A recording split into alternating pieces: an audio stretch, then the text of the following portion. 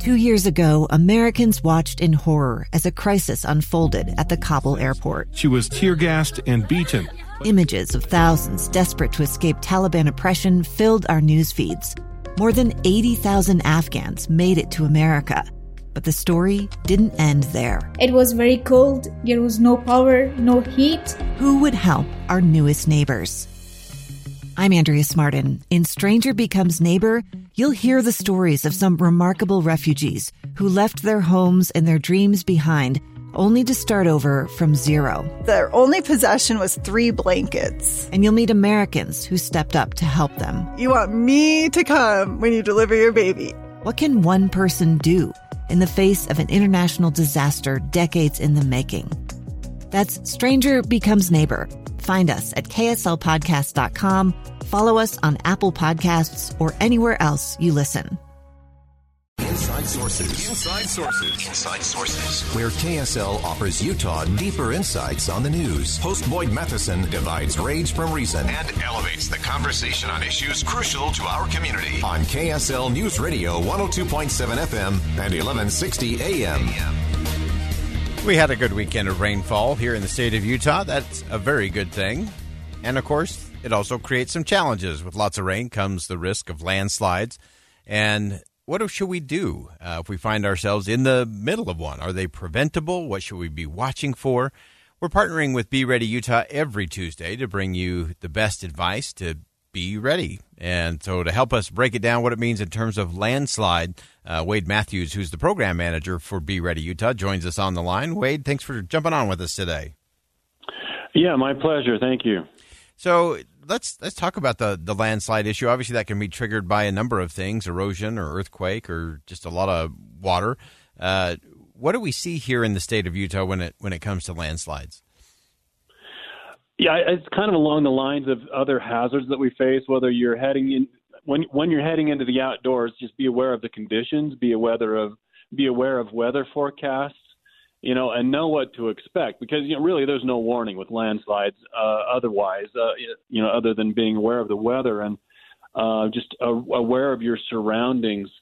And if you notice that you hear a rumbling, you see falling rocks or trees being knocked over, that type of thing, you want to get out of the way as quickly as possible. It's like our protective action for earthquake. The best thing, for of evacuation.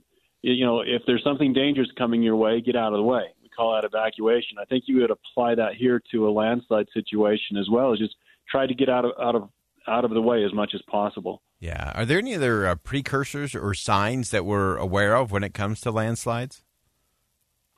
Just what were the weather conditions before? Like you talked about, a lot of rainy conditions can lead to landslides. Something else we call flood after fire. We're approaching wildfire season, and a lot of times burn scars can lead to landslides, mudslides, those types of things, where a lot of debris is washed down the hill because there's no longer any foliage holding the ground down, the dirt down. And so those types of things can lead to those combinations of things can lead to landslides. Yeah, I remember a few years ago we had that very incident where we had the burn out there in Saratoga Springs, followed by a lot of water, and it did come down. And so as we start thinking about it from a not just a get out of the way standpoint, but looking at our own property, what are some things we should do to protect ourselves in that space? Well, as similar with flooding, if you've got some warning, not a lot, like I say, not a lot of warning with landslide, but sandbagging, barriers, or those types of things. You don't want to put sandbags up against your foundation, but away from the foundation a little bit. Again, there's not a whole lot you can do with a landslide without, there was not much warning, but just have some types of retaining walls in place. If you're built on a slope, if you're built up on the foothills or those types of things, you might want to design your landscaping to try to divert landslides or flooding water around your structure. All right, and if you're caught in that, if you're in your car or whatever, what's the best way to navigate your way out of that? Basically, stay in the car. Unless it looks like it's going to be buried, just probably want to stay in the car. Again, it's better to have some preparation as far as food and water in the car. If you end up being stuck in the car for a while until the rescuers are able to come and get you, depending on the weather, the season, the time of year, blankets or coats, gloves, something like that for colder weather. But food and water, some medication, first aid kit, maybe some things you can use to signal for help. Otherwise, probably just stay with the car would be the best bet.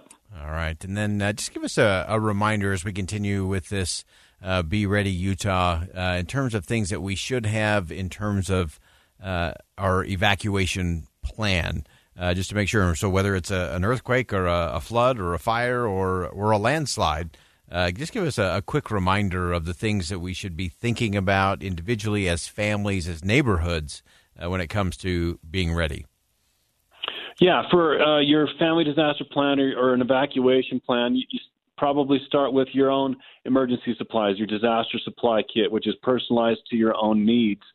Have a communication plan where if you were separated at the time that the evacuation order came, or you were having to leave your home or your neighborhood, have a meeting place, one outside your home.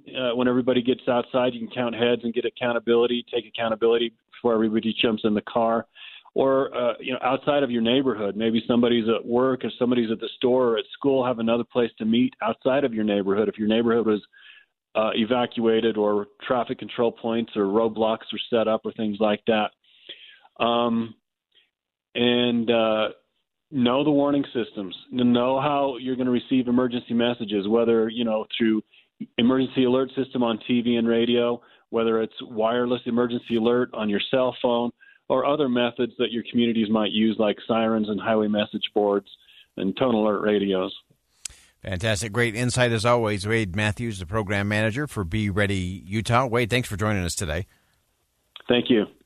You've been listening to KSL's Emergency Preparedness Series, Be Ready Utah. If you have more questions about emergency preparedness, not sure where to start, what to do, visit BeReadyUtah.com.